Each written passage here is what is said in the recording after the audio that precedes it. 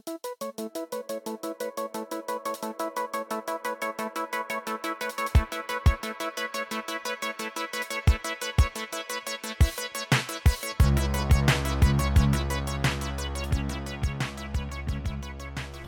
right, from the shadow of Rockford Tower, behind enemy lines in the belly of the Delaware Way Beast, this is Rob in Bunker Studio, bringing you a very special episode of the Highlands Bunker podcast.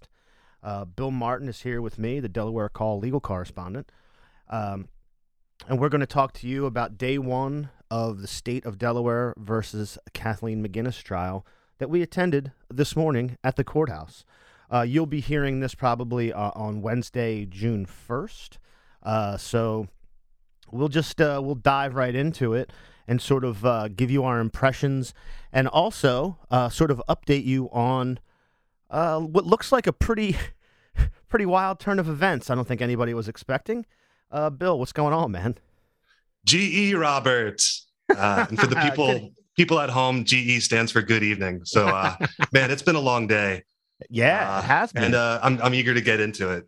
Cool. So yeah, I mean, as people who have been following sort of, the podcast and following us on social media and all of that, you guys know that, we wanted to cover this trial. Just, obviously we wanted to have a lot of fun with it and do something different. We wanted to have a tie-in with all of our gossip and all the shit that we do. But also I think it's really going to have a little window into the Delaware way that people can kind of get behind. So we turn up at the court at 8:30 this morning. As we stroll in, there's a press gaggle already set up right there in the patio on King Street. We see the News Journal's own Lex Wilson, and we knew it was I don't know. I started getting excited going in because there was a line. We got there right in the morning. We got to go through the media side, which was pretty dope.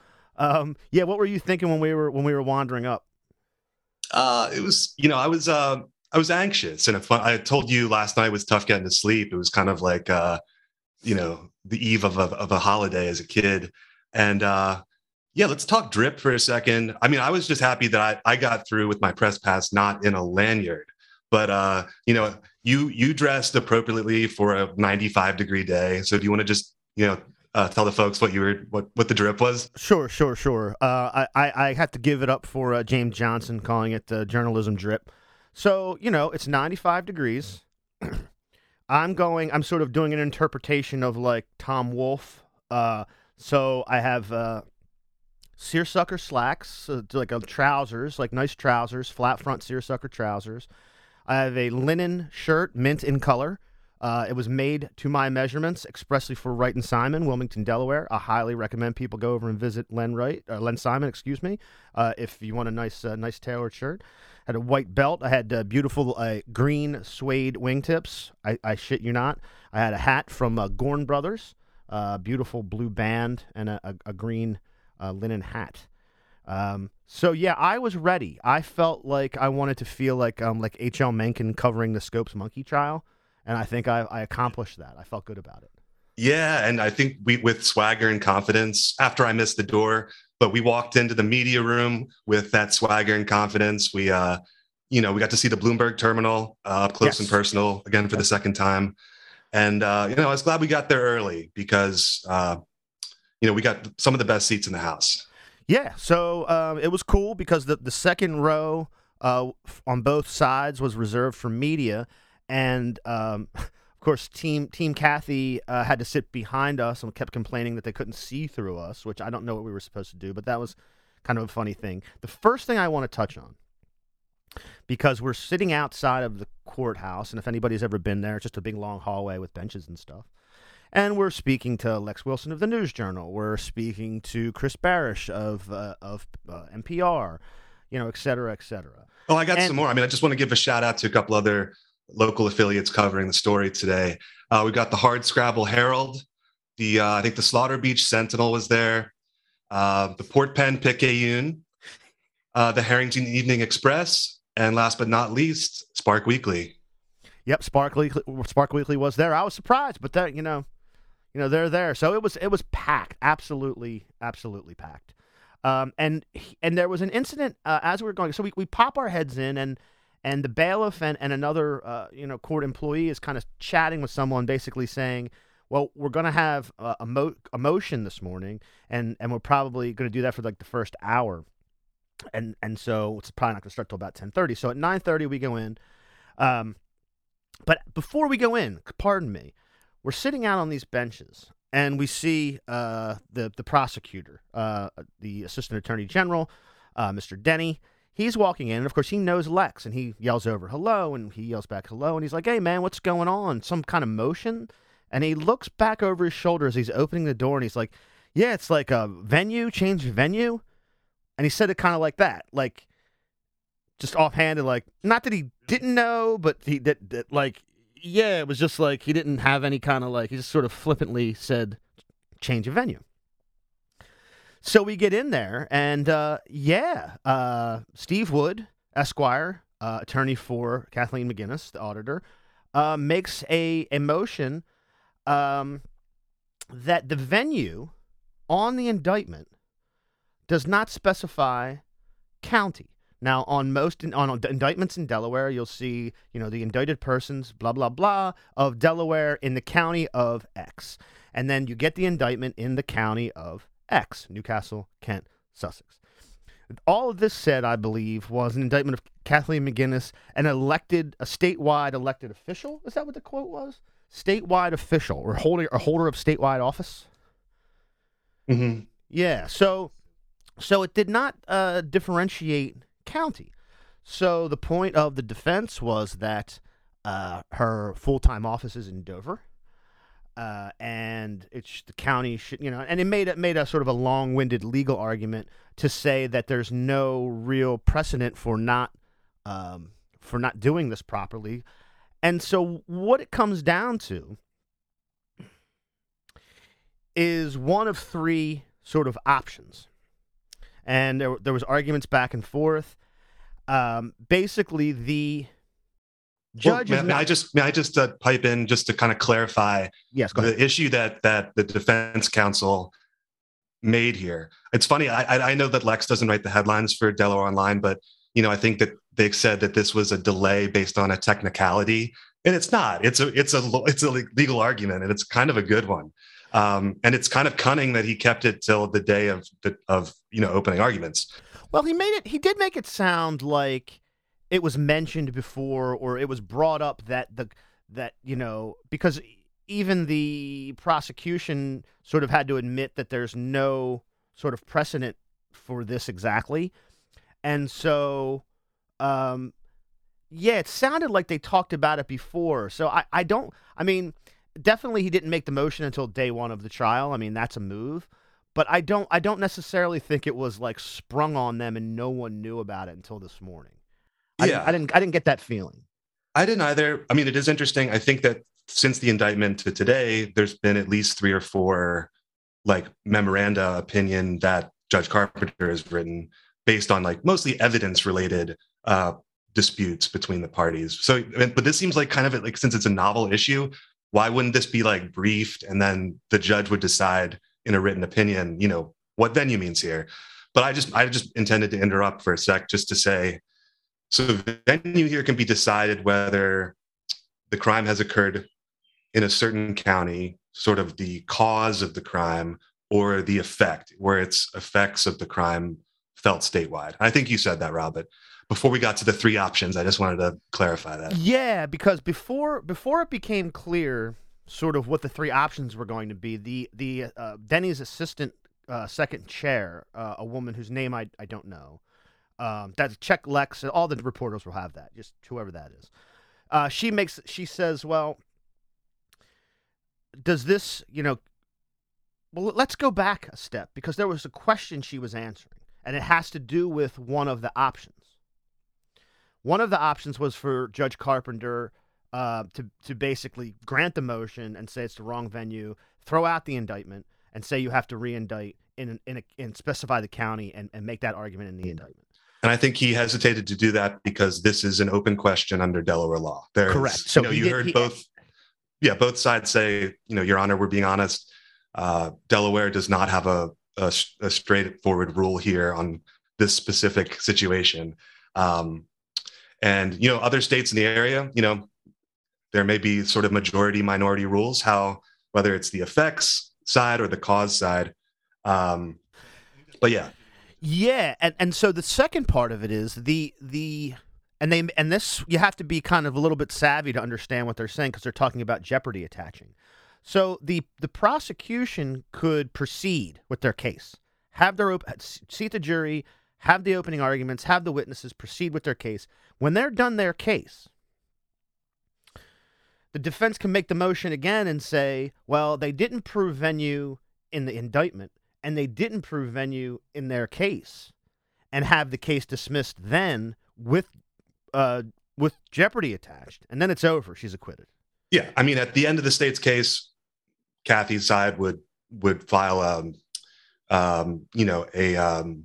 motion to dismiss no matter what, based on evidentiary reasons, whatever. And he did say that. Then he's like, I'm gonna file, I'm gonna ask you to set aside the verdict. I'm gonna do all the things I'm supposed to do just to let you know, and this is one of them. Right. And this is when the second chair basically said, well, we have these source acts, causes, but we also have effects. Like, if we demonstrate that there was a victim of these acts in New Castle County, that will satisfy the venue question. And of course, the judge, being a very skilled jurist, was like, well, we can't. I'm not gonna tell you what I'm gonna do. I have to hear what's happening. I'm just not gonna sort of give you an idea or tip my hand, because it's not the time to do that, and it's not appropriate.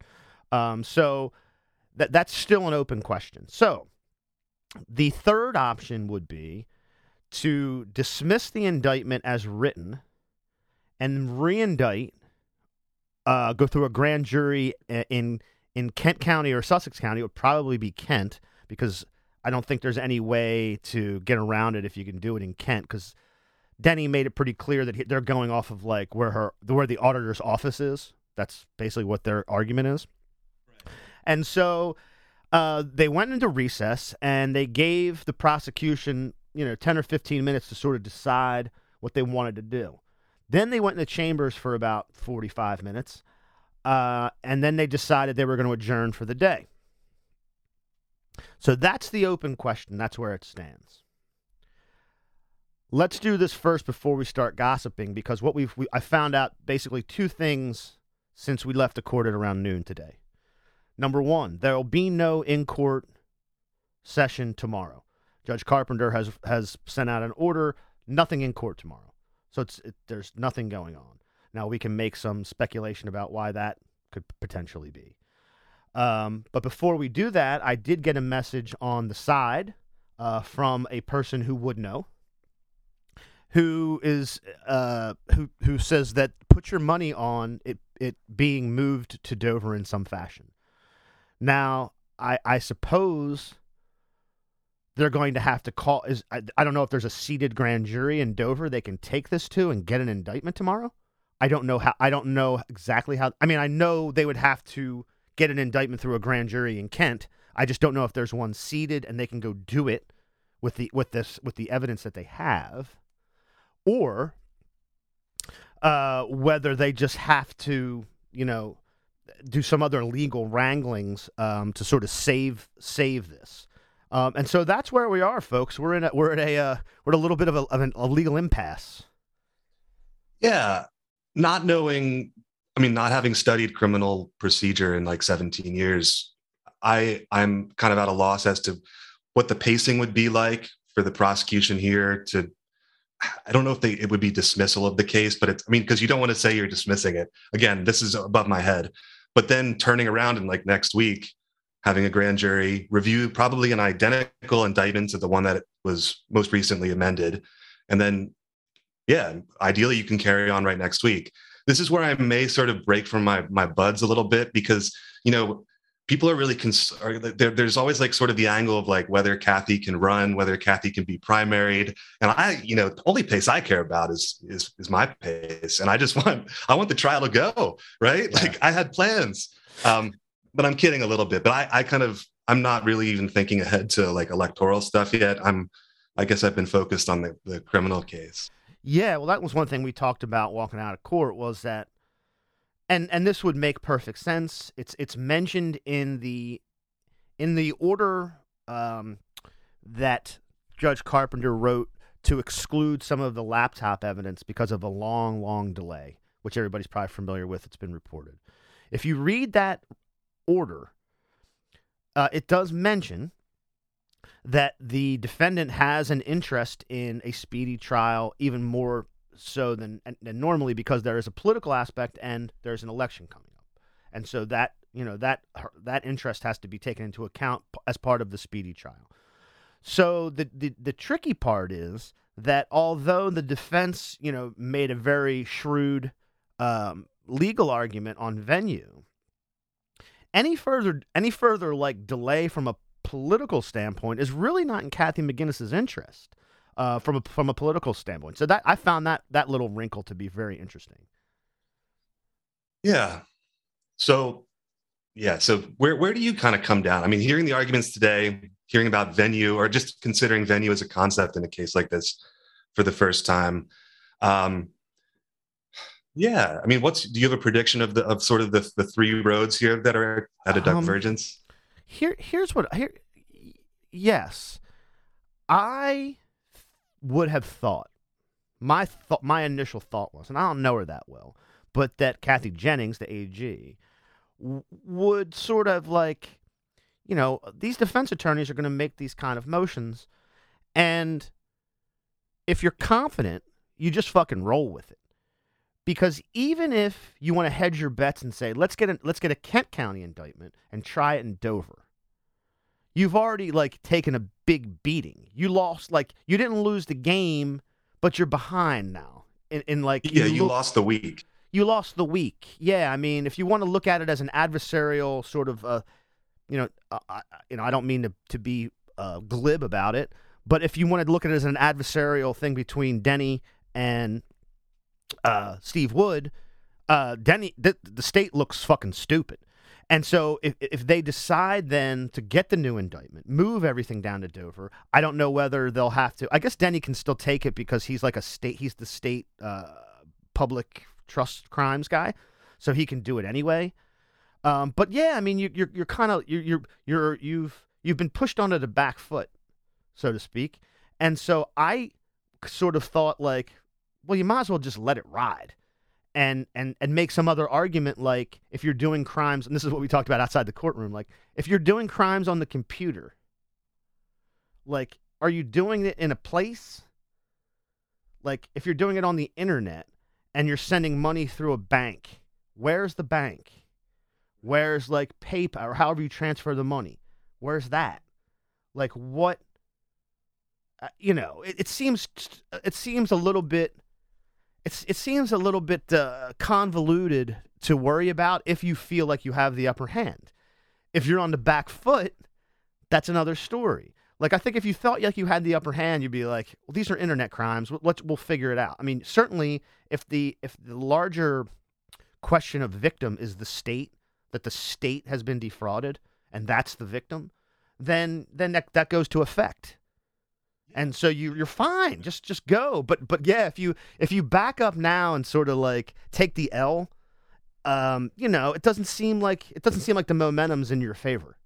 But again, if you feel like this is the only way forward, maybe you do it. I don't know. That's sort of my take on it. The state may have to do it, but it would be a huge sign of weakness, in my opinion. Yeah, I think I'm leaning with everything you're saying. I think the state's best argument, and again, this is just me thinking about it for the last 4 or 5 hours, is similar to what you just said, that so the components that must be satisfied for each of these crimes, you can almost imagine that they're like little segments. So the crime has 5 elements to it, and all 5 need to be accomplished by the person.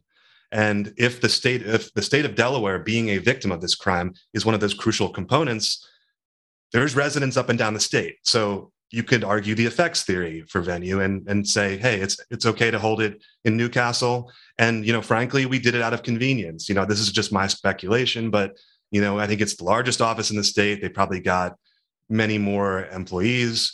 Delaware is such a unique state that I don't think that like Kathy would receive a favorable jury in Kent County. That's sometimes how you'll see these criminal cases move sort of out of the regional area in much larger states, more populous states. So, and then to your point, Rob, too, I think that the other argument the state can make is that since a lot of these crimes were perpetrated sort of using online means, PayPal Inc. is registered, its registered agent is on Orange Street in Wilmington. PayPal is cited in the indictment as one of the ways that a potential crime occurred between a consulting agency and the auditor. So, I think also just because this seems to be a question of what's the expression of first regard or something. I don't think that the judge wants to necessarily F it up. And I don't think any of the parties want to be, I don't think that the AG's office wants to be a part of this either. Last thing I'll say, I don't know if you caught this, but Kathy's attorney, Steve Wood, kind of stepped in it when he was raising this argument, because he said, well, I think the more appropriate venue would be Kent County, or even Sussex. And, so what's that implying? That's sort of saying, well, so if we move it to Kent, do we now have an argument that there was a cause of the crime inside of Sussex County and we just kind of keep doing this musical chairs? But yeah, I kind of thought that he was pointing out a slight flaw in his argument, because he wasn't affirmatively saying it's got to be Dover, it's got to be Kent County, because that's where the auditor's office is. Right. I mean, I think that was more of a hedge. I would suspect that he's not the type of person that would diminish his argument by mistake. I think he's just trying to say, like, because he did make the argument, her office is in this building in Dover, that's it. But the issue is he wants to leave things open to, like, he doesn't want to say it should be there, and then tomorrow that there's a grand jury seated in Dover and they can get an indictment tomorrow afternoon. Like, I think he's trying to, like, he doesn't want it to be that smooth if they do that, I would say. And so he's just throwing throwing a bunch of stuff out there to kind of play like a, little razzle dazzle on them. And the one thing we did say as we were sitting there was that if you do pay $500 or $600 an hour for a defense attorney, you definitely get what you pay for. The guy is fucking slick. Well, and both of his associates were getting $450 an hour today. Yeah. So that's yeah. So that's the day, folks. I mean, we're up in the air. We understand the argument. Not fully, obviously, or not to the extent of, like, if the AG wants to go one way or the other, sort of why they would do that. But I think we understand sort of where it's at. And that's it. There will not be court today as you're listening to this, and probably by the end of the first, we'll at least know how it's going to proceed, I think. So again, I don't know whether the rumor that I got about it going to Dover as the word on the street is accurate, but it definitely could be. So who knows? But I wanted to wrap up this quick one by sort of just giving some highlights for everybody who likes this kind of stuff. One of the highlights of my day was to see one of our friends and comrades. We love public defenders from the Office of Defense Services, Misty Siemens. She's been on the show. I've spoken to her several times, but I'd never met her in person. She was there, and she has, I guess what you would call an entourage, or some sort of posse of trainees, of attorney trainees that all happen to be also women, which makes the posse, like, pretty dope. It's like 8 people kind of coming down the hallway. So it's pretty great. But so that was fun to see that group. I know, Bill, you really were interested in Team Kathy, who was there for moral support. You want to talk about that? Yeah, sure. It was kind of neat seeing some of these characters in real life up close and personal. But it was a small but vocal contingent. Kathy's husband, a sister, and her mom. And I think Rob said earlier in the show, we kind of sat in front of the Crematus contingent. We worked out so they could be able to see their daughter. I guess we were blocking their view at first. But yeah, that was at least who I saw. And it's like funny, the prosecution side of the courtroom, I think did have a lot of that, like Misty's summer clerk posse, sort of like a gaggle of summer clerks, young attorneys who work in the courthouse. Because it's excitement. This doesn't happen every day. Yeah, it was something. There was something to it. And folks, we're going to be excited to bring you back to however it turns out.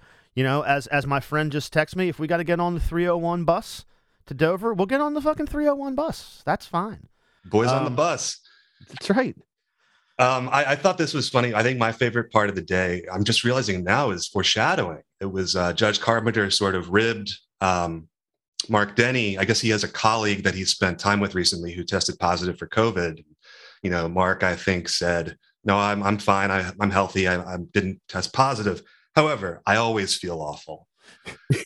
Yeah, and I just Carpenter's like, well, how are you feeling? He was like, well, it's who's to say, because I always feel bad. Yeah. So, foreshadowing. Could be. I mean, folks, we'll talk more about this. We're going to leave some stuff on the table because we did talk a little bit about the broader issues of sort of what's really going on here.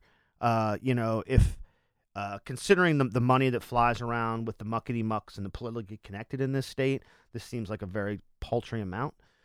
Considering the people who hire their wives and girlfriends and daughters and aunts and friends and church friends and all of that, this seems, again, pretty weak. And so I think it's a very interesting prospect. And we'll continue to follow it here on the Highlands Bunker podcast. Bill, I guess we'll see each other maybe Thursday morning to figure this out. Yeah, let's hope so. Fingers crossed. Yep. All right, everybody. Left is best. Since I